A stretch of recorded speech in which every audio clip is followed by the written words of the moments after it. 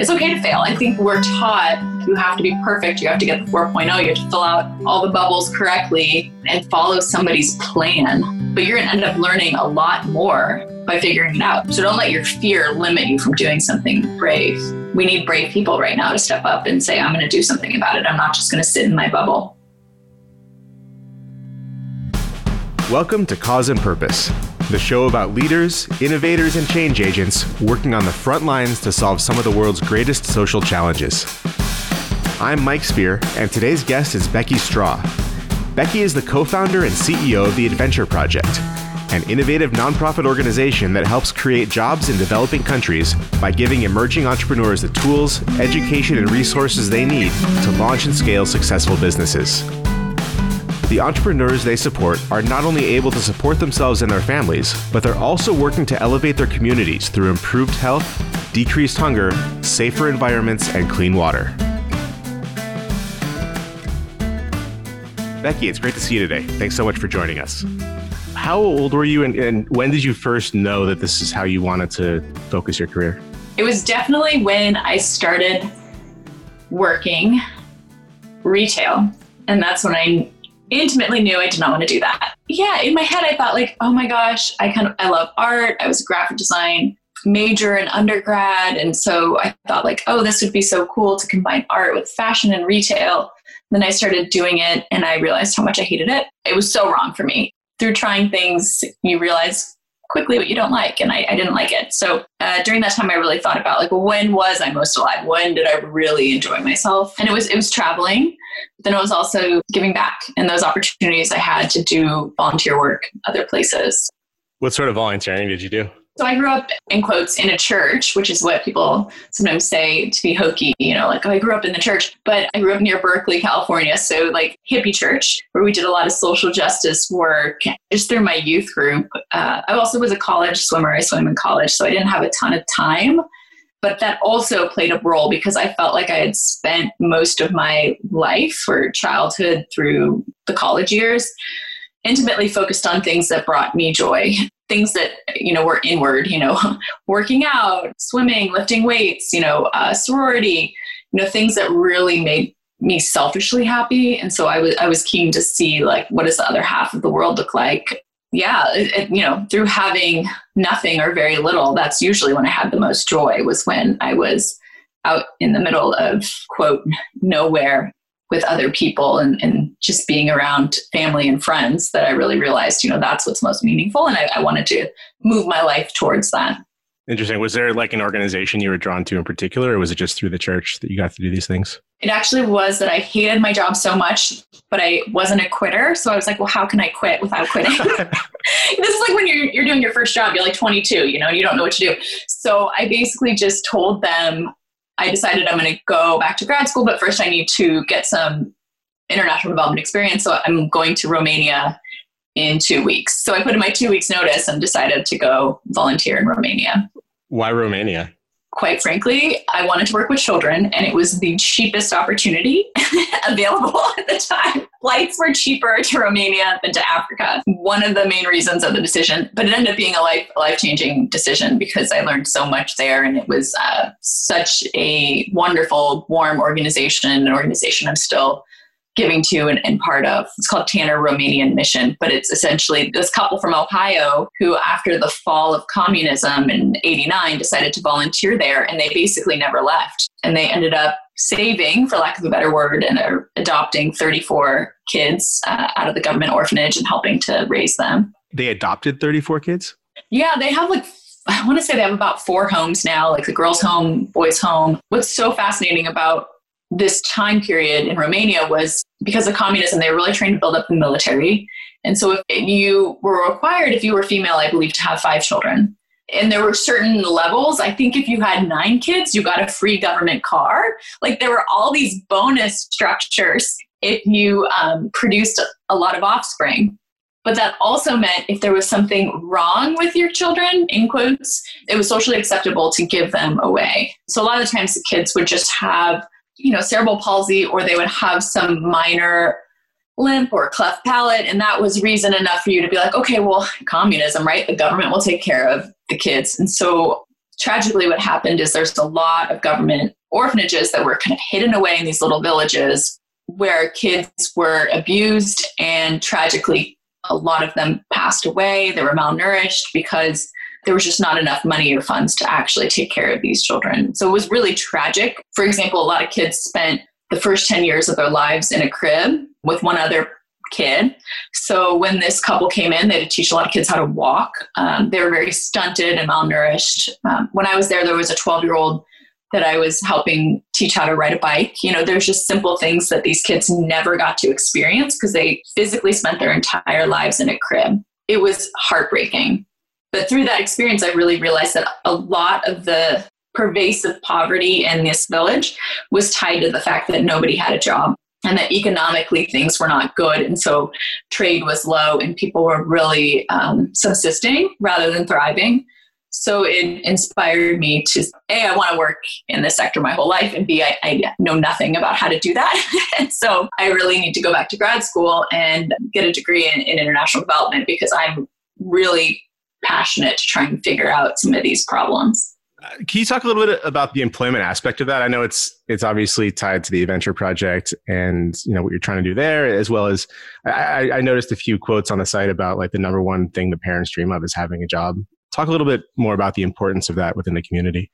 Well, I can share, at least in Romania, that I remember one time being out to dinner and I was 24 at the time, and they brought the chef up, and the chef basically said, I cannot take care of my kid anymore. And he was crying, he was weeping. So it wasn't that he didn't love him. It was that he physically didn't have enough money to take care of his kid. Had special needs. You realize so much of the problems today are tied to wealth and prosperity. I could talk about that for days. Perfect example is that, in Kenya, primary education is free, but a lot of people can't send their kids to school because they lack the $4 to $5 it takes to buy the uniform or to buy the textbooks. So there's all these barriers that are intrinsically tied to the economy. It makes perfect sense. A lot of people are just doing their best to survive off less than $2 a day. It's really heroic of them to be putting, a step forward every day when you have so many barriers that make you risk averse. Really have to prioritize how you are going to keep your family fed while trying to grow. For me, at least, I really feel strongly that having a robust economy and having wealth, and I mean wealth by just, middle-class wealth, having a little bit of money can completely transform the trajectory of your life. Yeah, absolutely. So how long were you in Romania for before you came back? I was there for 10 weeks. So it wasn't a long enough trip. All this in 10 weeks? I moved fast, Mike. That's an impactful 10 weeks. That's incredible. Yeah, no, it was great. And the night before grad school, I went to Denver and I worked for the Denver Rescue Mission working with homeless families, helping them get into permanent housing. And again, most people who are homeless are actually not what people think of when they think of a homeless person. It was actually families with children. That means sometimes they're staying on a friend's couch or staying somewhere or staying in a car, but they are homeless. And one of the main reasons that they can't find housing is they never save enough for that deposit plus the 1 month's rent.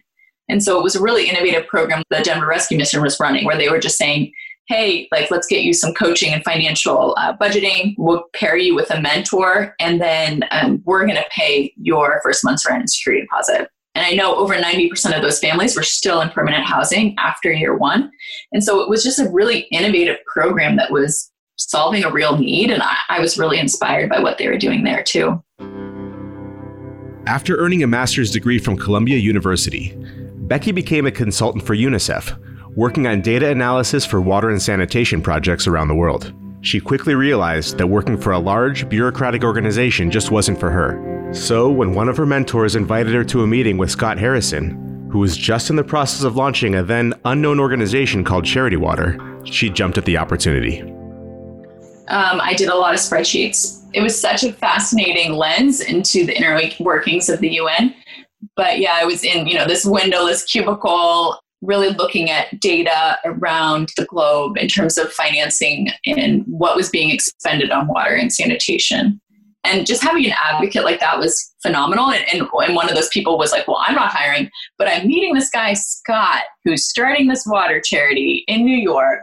And he's a real hustler. And I'm meeting him at a diner at 8 a.m. tomorrow. And so that's essentially what I did. I crashed his breakfast meeting with my resume and all the things printed out. And I was dressed like an intern. And he looked at me and he said, like, I don't have money and I don't want to hire a nerd. I don't want a UN person. Like, we're a cool charity. I just kept emailing him. And right before I left my internship at UNICEF, I stole I didn't say steal, they're free. All of the publications that they put out, I basically took all of them from every country. Then went back to him and I said, look, you haven't responded to my last 3 emails, but I'm willing to volunteer. I have 142 countries of data on water and sanitation. And that's what I've been doing. If I can be helpful. And so that's when he finally said, like, well, I want you to talk to a board member. And then I basically crashed and worked from there for months for free until there was enough money to bring me on.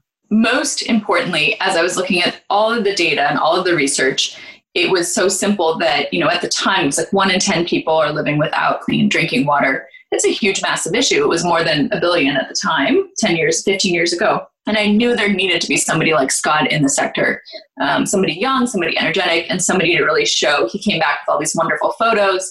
This guy's going to be on fire because America needs to know this story, and they need to know that there are solutions out there.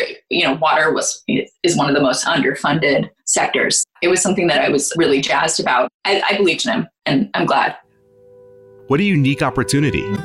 At the time, it was really rare to have an organization so focused on storytelling.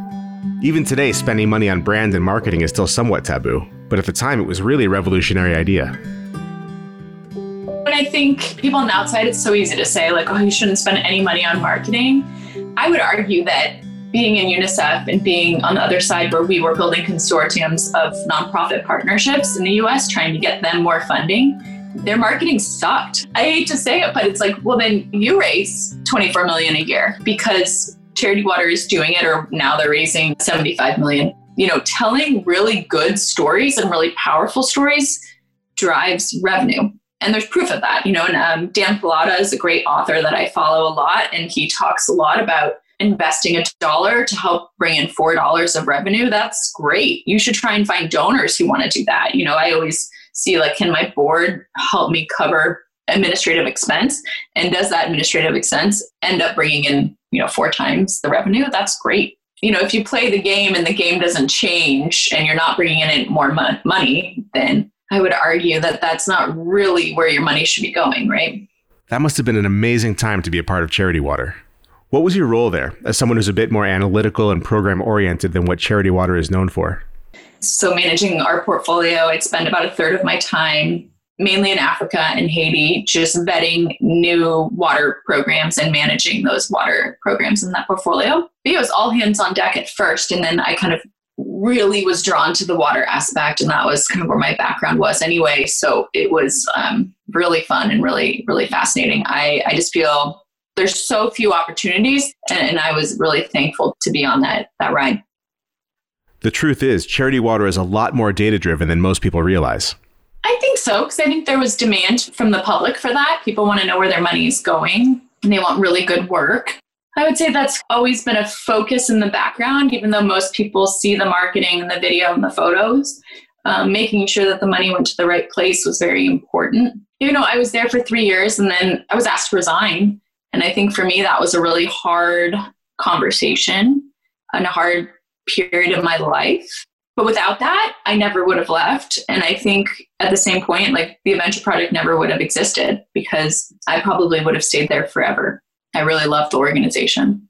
I will just share that, like, for better or worse, I was completely blindsided, and that was really hurtful on a personal level. But it was also helpful in the sense that a few months later, I launched the Adventure Project. I was just kind of like, okay, well, what's next? One of my really strong beliefs, and especially at the time of being at Charity Water, is that a lot of people were thanking us for the water. And I was so fortunate to be on the ground and hearing directly from people who had received water, rehabbed well or something. But then there was always somebody asking me too, like, well, are you hiring? And I really felt strongly and passionate about, we spend so much money flying people over, and there's missionaries and volunteers, and everybody wants to dig their own well. But people in developing countries want the same thing as you and me. They want that purpose, and they want that passion of having employment. A job can help change your life, and it can change your family's life and provide stability. I really feel strongly that one of the best ways that we can really help people who are living on less than $2 a day is to walk with them and listen to what they want and build capacity, which is a very, UN term, but it's true. It's true. It's like, you can't just keep saying like, well, we're going to send over volunteer doctors. Well, what if I get sick when your doctor isn't here? That's what I think sometimes as a country, we are so philanthropically focused. And I know you've seen this a lot at Stay Classy, like you are. That to your DNA was like, how do you motivate people to give and get them involved and start fundraisers? People do incredible things to help others. But I just really felt passionately like, if we're going to have so many people so amped and jazzed to raise money to help, it should be going to the right places and the right reasons. To circle back to that thread with Charity Water, I was really passionate about sustainability of work. 1 in 3 wells in Africa are broken. Just this idea that there's so many nonprofits raising money to drill new wells, when in actuality, a lot of the reasons these wells are breaking is just because they don't have spare parts, they don't have tools, they don't have trained mechanics. And nonprofits choose not to really do that work because that's so hard. It's hard to get funding for, but it's also not really sexy. And it means you have to stay in the village for a long time and you have to build capacity. And it's not as fun as being able to go in, drill a well, take a picture, send it to your donors, and everybody's crying because we're weeping tears of joy that the village now has water. So, I'm proud to just be the advocate for the unsexy, just all the things that we don't have a picture of, but make a world of difference about whether that child has water 30 days or a year from now. Yeah. That's what I care about most. I think that's great. And it's been a common thread among the guests we've had so far, doing those unsexy things that just have to get done.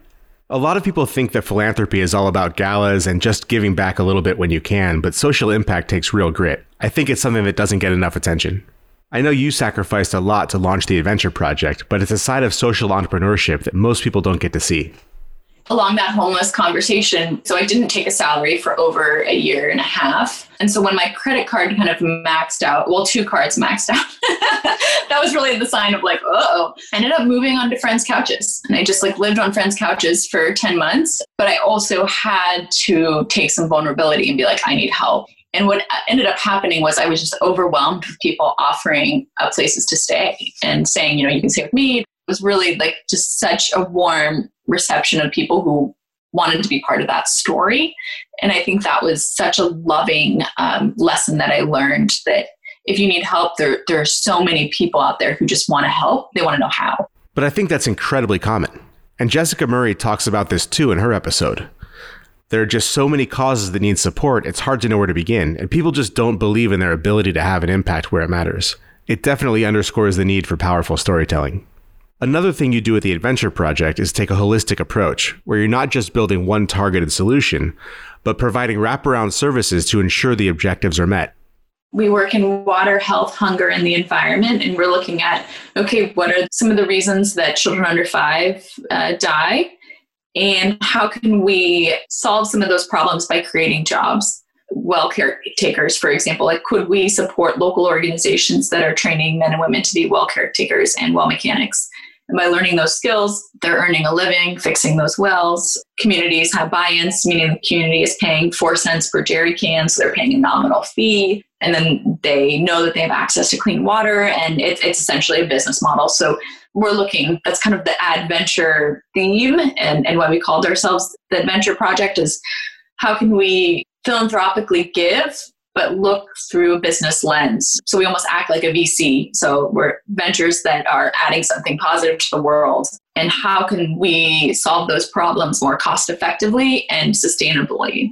I think so often it's so easy to fundraise if you're like, this community doesn't have a school. We need to raise money for a school. I tell the story about Romania a lot because this is one of my first big mess ups was we saw all these street kids without shoes and it was negative 10 degrees out. I was freezing. They kept calling me the sorority girl from California, but I was freezing the whole time. And, kids had holes in their socks and were wearing flip-flops. So we did a big fundraiser, these kids need shoes. All my friends donated. We were the Oprah of shoe givers that day, passed out all the shoes. We felt like champions. And then we went back the next weekend to town to go buy our food.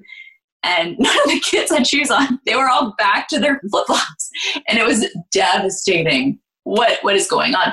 And it's that their parents had sold them. And I think that was my first lesson was like, oh my God, I'm such an idiot thinking that the most important need that that family had was shoes for that kid, when maybe the parents needed money for medicine or food or, to pay a bill. And how egotistical and white savior am I to think that that was the most important pressing need of that family? That's always, kind of in the back of my mind whenever I'm thinking through our programs was how can it be driven by the local community and fulfilling a need the community has voiced and listening to them and trying to see how can we raise money to make that happen. For me, at the heart of everything I did was I just wanted to be very genuine in whatever I took on. I also talked to a lot of organizations that I knew were incredible and doing incredible work. And I said, look, like what you're doing is great, but nobody knows about it. Like, how can I help you? Or could I join you and then help raise money for you or get millennials involved in what you're doing? They all came back to me and said, no, but if you started an organization like this, like we would love to receive support from you. And so that was really interesting for me, where they were like, we don't want to manage thousands of donors. That's not what we're interested in. We work with the Gates Foundation, or we're really data driven, as an implementing partner, but we would love it if you told our story. And so that was another impetus, was I wasn't just like, well, I'm going to do this because I want to be a founder or something like that. It was really based on a pressing need, both from local community-led organizations and also people like my co-founder. My co-founder, Jody, is an incredible woman. She has 6 kids, which now that I have 2 children, I feel like I owe her $1 million. And so I'm like, I can't believe you launched an organization when you had 6 children. She was just a wife of a worship pastor, and 2 of her kids are from Sierra Leone. And so she knew that she wanted to raise her kids to be very globally minded and was very concerned about just making sure money went to the right place. And I think that's how we all feel. She said, I'm never going to be rich. I just want to know that what I'm giving is actually helping people and not hurting them. That was a big inspiration for us. And that's who our audience is. It's people who say like, look, I'm never going to be Bill Gates, but I want to give and I want to know that it's going to the right place. And it's actually helping parents like myself raise their families and strengthen their families and save children's lives. That was a big kind of vision for us, was could we build an organization full of like-minded people who also, share the same values we have. And we're so thankful we do. We have about 10,000 individuals now who are supporting us. Wow, 10,000. Why do you think you've been so successful at engaging those younger, smaller donors? I think a lot of it comes from the trust factor, relatability. A lot of people desire a little bit more education. They want to peel back the layers of the onion to know where their money is going. It's like people who like to invest. They like to actually look at their stocks. They don't want to just like give it to somebody to manage. They're curious about why their money is being effectively spent. And, what are the stories or what are the lessons they can learn by giving to create jobs versus just helping give something away. That's a great point, though. How do you select entrepreneurs to be in the program? So that's kind of our secret sauce, is that we do a lot of heavy vetting and site visits to determine who are the most effective local organizations out there that really need catalytic support to grow. And so then we come alongside them and we say, like, how can we give you primarily funding, but then also marketing support, tech support, monitoring and reporting? How can we help amplify their work and help them expand either where they're working or helping them scale to new places? What do you look for? How do you evaluate whether or not that business or entrepreneur is someone or something that you want to fund? We fund everyone from people who are making charcoal efficient clean cook stoves to helping to train women to run, water kiosk businesses. It kind of runs the gamut. Typically we say we look for 3 things. The first being leadership. Do they have a strong leadership? Do they have a cohort that we believe in? Secondly, do they have a demand-driven product, which I think is really key. It's so often you see these new innovations that come out, kind of the life straws, all these cool techie things, especially with water, filtration systems. But if they're not needed by the local community or the local community doesn't see them as a viable model, then I wouldn't say that they're appropriate. So it's really looking at, what is their appropriate technology there. And then third, do they have the power or capacity to serve 1 billion people living in extreme poverty? So we don't want to just support something that kind of only works in one place or one region, but we're really looking at, okay, could we take your business model and replicate it other places? Do you share that vision? going back to the well mechanic training program, Water for People has implemented that program in one district in Uganda. And now it's been so successful. They've fixed every well in the district. We're starting to drill deep boreholes in regions where there is no water at all. But the goal is, like, could you provide 100% coverage in one district, which would be the first district on the continent, pretty much, especially in East Africa. And then could that replicate somewhere else? So I think this year they're starting in a different district in Uganda and seeing if they can replicate the same exact business model in new areas. How do you go about evaluating the success of a project longer term? And, when somebody maybe graduates from the program or it becomes something that you're not going to align yourselves with? We have a great partner in Kenya and Tanzania doing charcoal efficient stove programs, training women to become stove entrepreneurs. What that means is a lot of women come in with very little experience and then they leave with hopefully a lot more. For some women, they've done 2 to 3 years of the program. Some are asking for more support.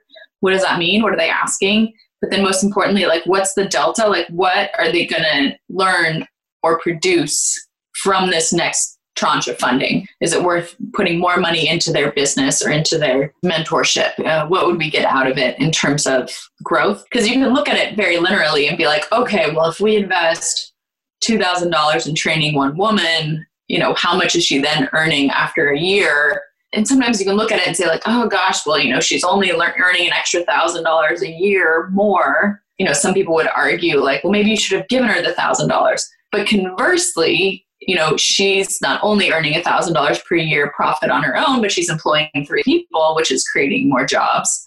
And then she's producing 10,000 stoves, helping 10,000 families gain access to a life-saving product that they need in their homes. Wow, the impact of that must be incredibly difficult to track. How are you measuring success of the programs?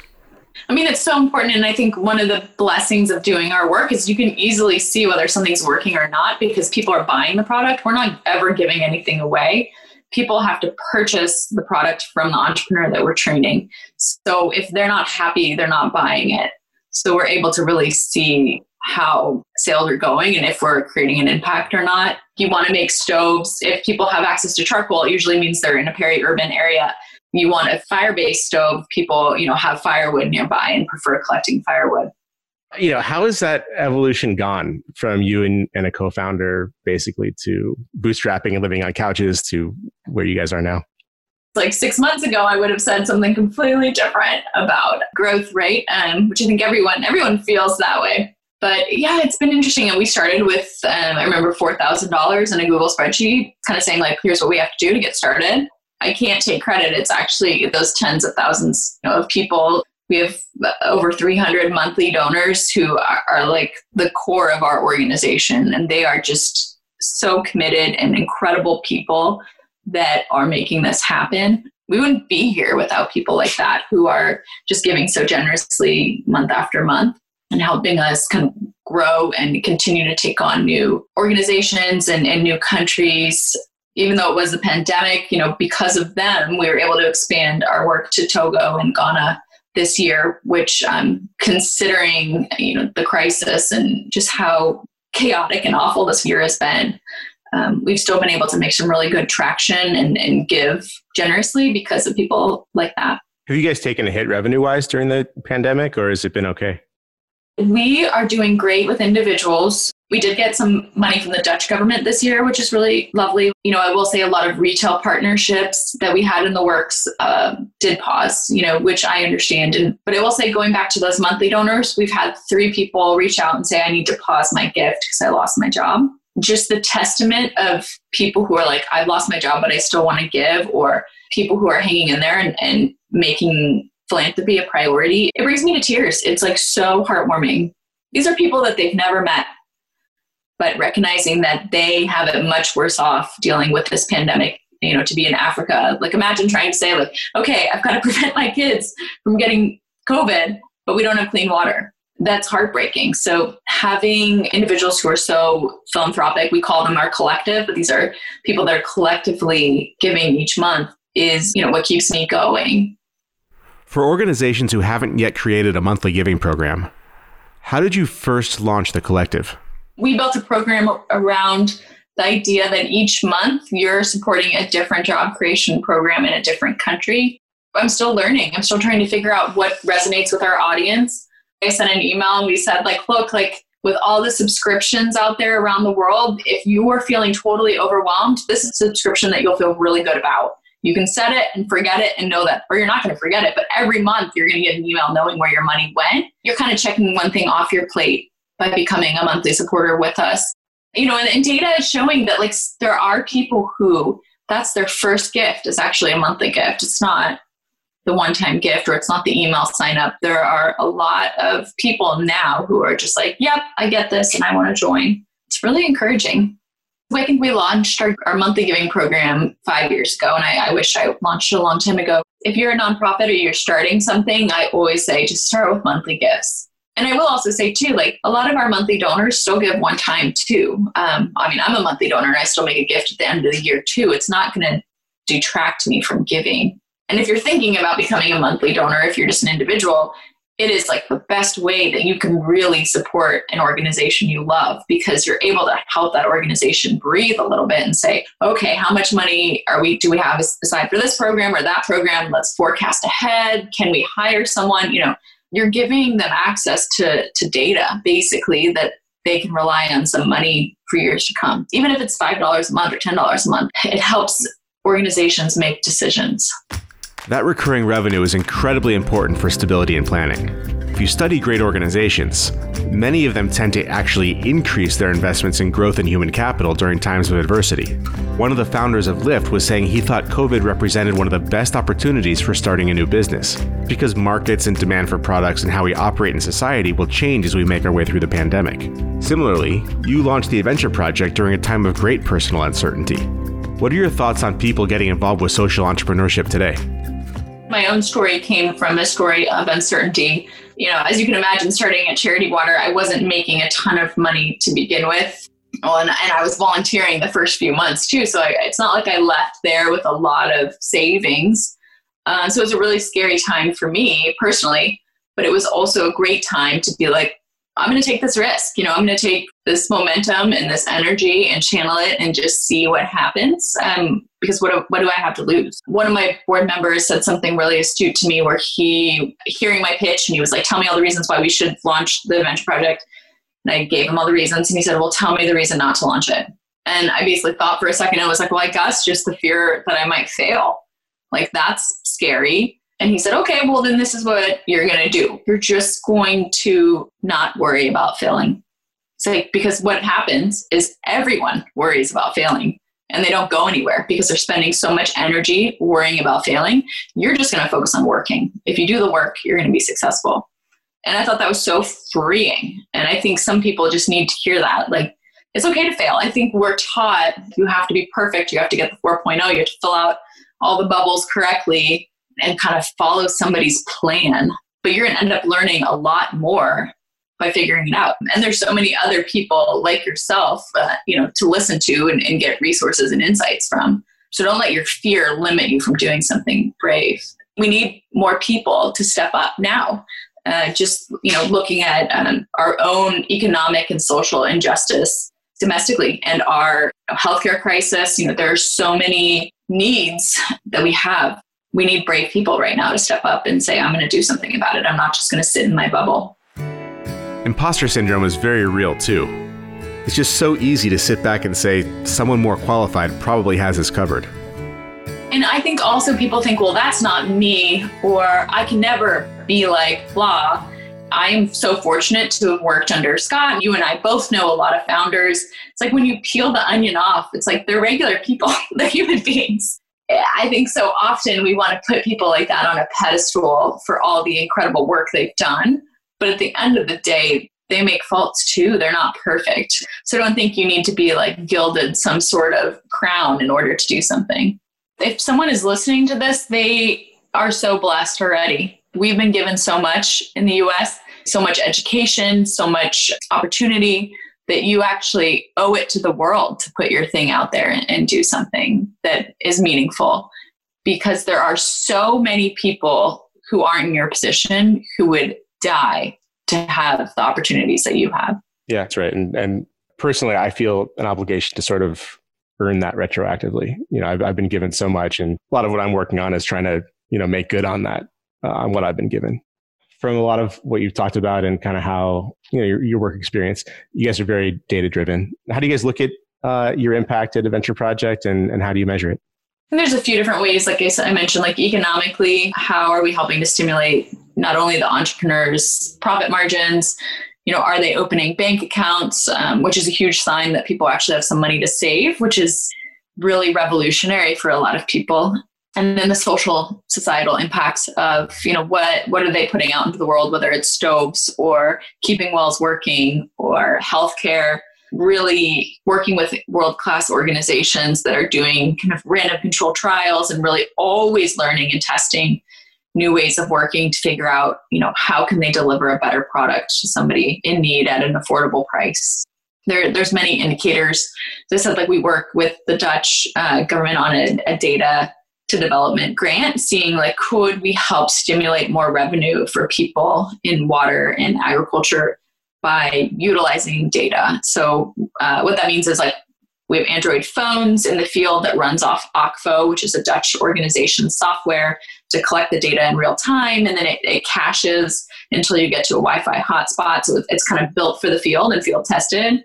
That data goes into the back end and we're able to make decisions off of that data in terms of survey data, asking customers, how do they like their product, or, gathering entrepreneurs' data, like how are they doing?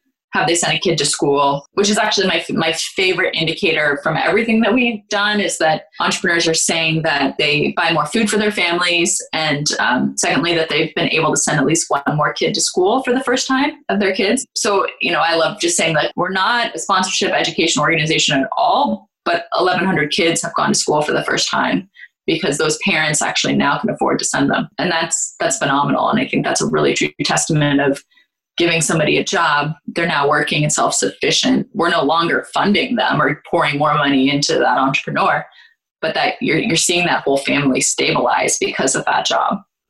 I noticed you have the Adventure Project's core values posted on the website. Being clear on the core values, I believe, is one of the most important attributes to becoming a great organization. It speaks to what we care about and how we want to do our work and what we put our effort and our energy towards. Because ultimately, our supporters have to have affinity towards that, right? They have to share their same values that we share because it's their choice to give. They don't have to give. They can give to one of a million organizations. I think we want to just be as real and as transparent and relatable as possible. I want to give to an organization that I trust, right? And that's where I give philanthropically too. I give to organizations where I trust them. So looking ahead, what's next for you personally and for the Adventure Project? I think it's all intertwined. Eventually, when you're running your own thing, right? Personal and business is the same. For us, we're still growing. We're working remotely now. We had an office in Brooklyn for the last 2 years. And with COVID, we've decided to go remote. But I think one beautiful thing that's come from that is that we've really had to get hyper-focused on our own growth, meaning that we can run even more efficiently in some ways. So we've been hiring remotely, which is diversifying our talent pool, which is great. We're trying to really work towards diversifying everything we do, from our board to our team to our interns. How can we make sure that we're being a very social justice minded, anti-racist organization and really leading with people of color in charge, which is my ultimate vision. With that being said, I'm trying to break off pieces of our business and see how can we find the right people or experts to run these divisions. And they don't have to be all in New York, all coming in for the Monday meeting. So it changes culture and changes dynamic.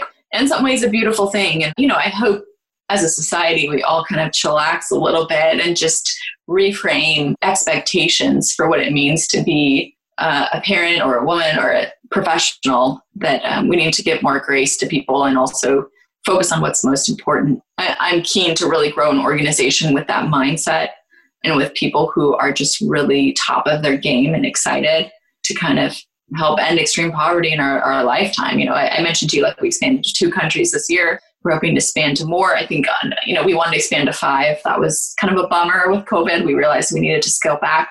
One of the most awesome things we've seen is that, people that we helped hire 10 years ago are still working, and I think that's what I want to keep repeating to people is when you're giving someone a job and a livelihood so that they can stand on their own, it's not an endless cycle of funding, right? We're slowly strengthening economies and strengthening families and saving children's lives because they now have access to people and professionals and essential workers in these villages so that aid isn't needed. Aid is just the catalyst to help transform, society for the better. So I just want to close with a couple of questions I've been asking each guest. What's the path not taken for you? What would you be doing today if you weren't working on the Adventure Project, do you think? Oh gosh. I've been thinking about that a lot because I like being a mom. And so I think there's that tension of like, oh man, like I want to really participate in the preschool thing and the craft thing. But I love what I do and I'm still really driven and excited about being able to help people. And that really keeps me going. So I don't know what I would do otherwise. I feel really, really lucky that I'm figuring out how to do both, how to be a parent and how to run the organization, with the asterisk caveat that I feel like I'm failing every day, right? And I feel guilty every day if I'm with my kids. I'm like, I should be checking my phone, loosening those expectations and trying to carve out more time to bucketize those things is something I struggle with. Yeah, I think everybody's struggling with that. And I think for myself and for people I talk to through this podcast and just friends, it's been an opportunity to refocus on what really matters. Outside of social entrepreneurship and economic development, what is the most important cause that humanity can be tackling right now? Yeah, I feel very torn that I'm not doing more domestically, but I still feel completely 110% strongly that we need to be focused in Africa right now. And that's where our time should be. There's no reason that a child should die because they don't have access to medicine that costs $2, or they don't have clean water. Looking back from the future, when you're ready to hang it up and pass the torch, what would you like to have accomplished in your career? What impact would you like to have had? The most powerful stories to me are like the individual people I meet who've moved out of poverty, and it's their individual stories that make me realize like, oh my gosh, we're doing something great right now. For me, the challenge of my job is it never ends right now. There's always going to be 800 million people that are living in extreme poverty. So it's not a solvable problem that the Adventure Project can take on by itself. So for me, I think a lot of the things I think about is like, well, how can we create this data or how can we share things so that other people and other organizations can take it on and do it? So I get really excited when I see Charity Water talk about broken wells and talk about their well mechanics that they're training, things like that, that it's like, okay, well, good. I'm so glad other organizations are also doing this work. And how can we all amplify it together versus like, well, I want to be leading an organization that's dominating everything. So last question, this is sort of a softball for you. What can people who hear this podcast do to support your work at the Adventure Project? Yeah, that is a softball question. I think we'll absolutely go to theadventureproject.org to learn more, join our email list, become a monthly donor. That's where we really would love to have you. I always say this too, but people can email me, just Becky Straw at theadventureproject.org.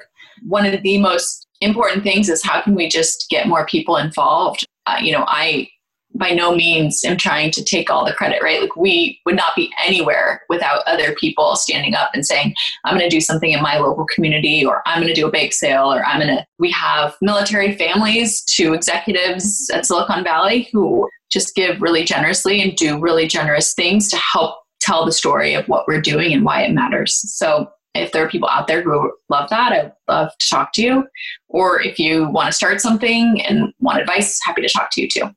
Anything else you want to talk about? No, I'll just say, we haven't talked about this, that I'm so proud of you. All the ways that, you have impacted so many people and other charities is really inspiring. And I think you probably are behind the curtain and sometimes aren't really in front of it to see all the good that you've done. Thank you. Thank you. It means a lot. Well, thank you so much for doing this. It's been great having you. Of course. Great talking to you, catching up, reconnecting. So that's our episode for today. Thank you for listening, and Becky, so awesome to catch up and hear your stories. If you want to learn more about the Adventure Project, you can visit their website at www.theadventureproject.org and on our own website at causeandpurpose.com. I know the Adventure Project has some exciting announcements coming up that we weren't quite able to talk about today, so hopefully we can get Becky back to talk about those when she's ready. We love hearing from you as well, so if you have any questions, comments, or guests you'd like to hear from, please leave us a comment or two through the website. Also, we hope you join us next time when our guest will be Ziana Hansen. Zayana, or Z as her friends call her, is the founder of Barbells for Boobs, a breast cancer awareness organization that encourages women to get screened at a much younger age than what the medical community typically recommends or even allows. We'll talk about that, as well as their partnership with CrossFit and a new program they're launching called Resources After Diagnosis. You definitely don't want to miss it. Cause and Purpose is a production at Moonshot.co. On behalf of myself, Becky Straw, and our entire team, thank you for listening.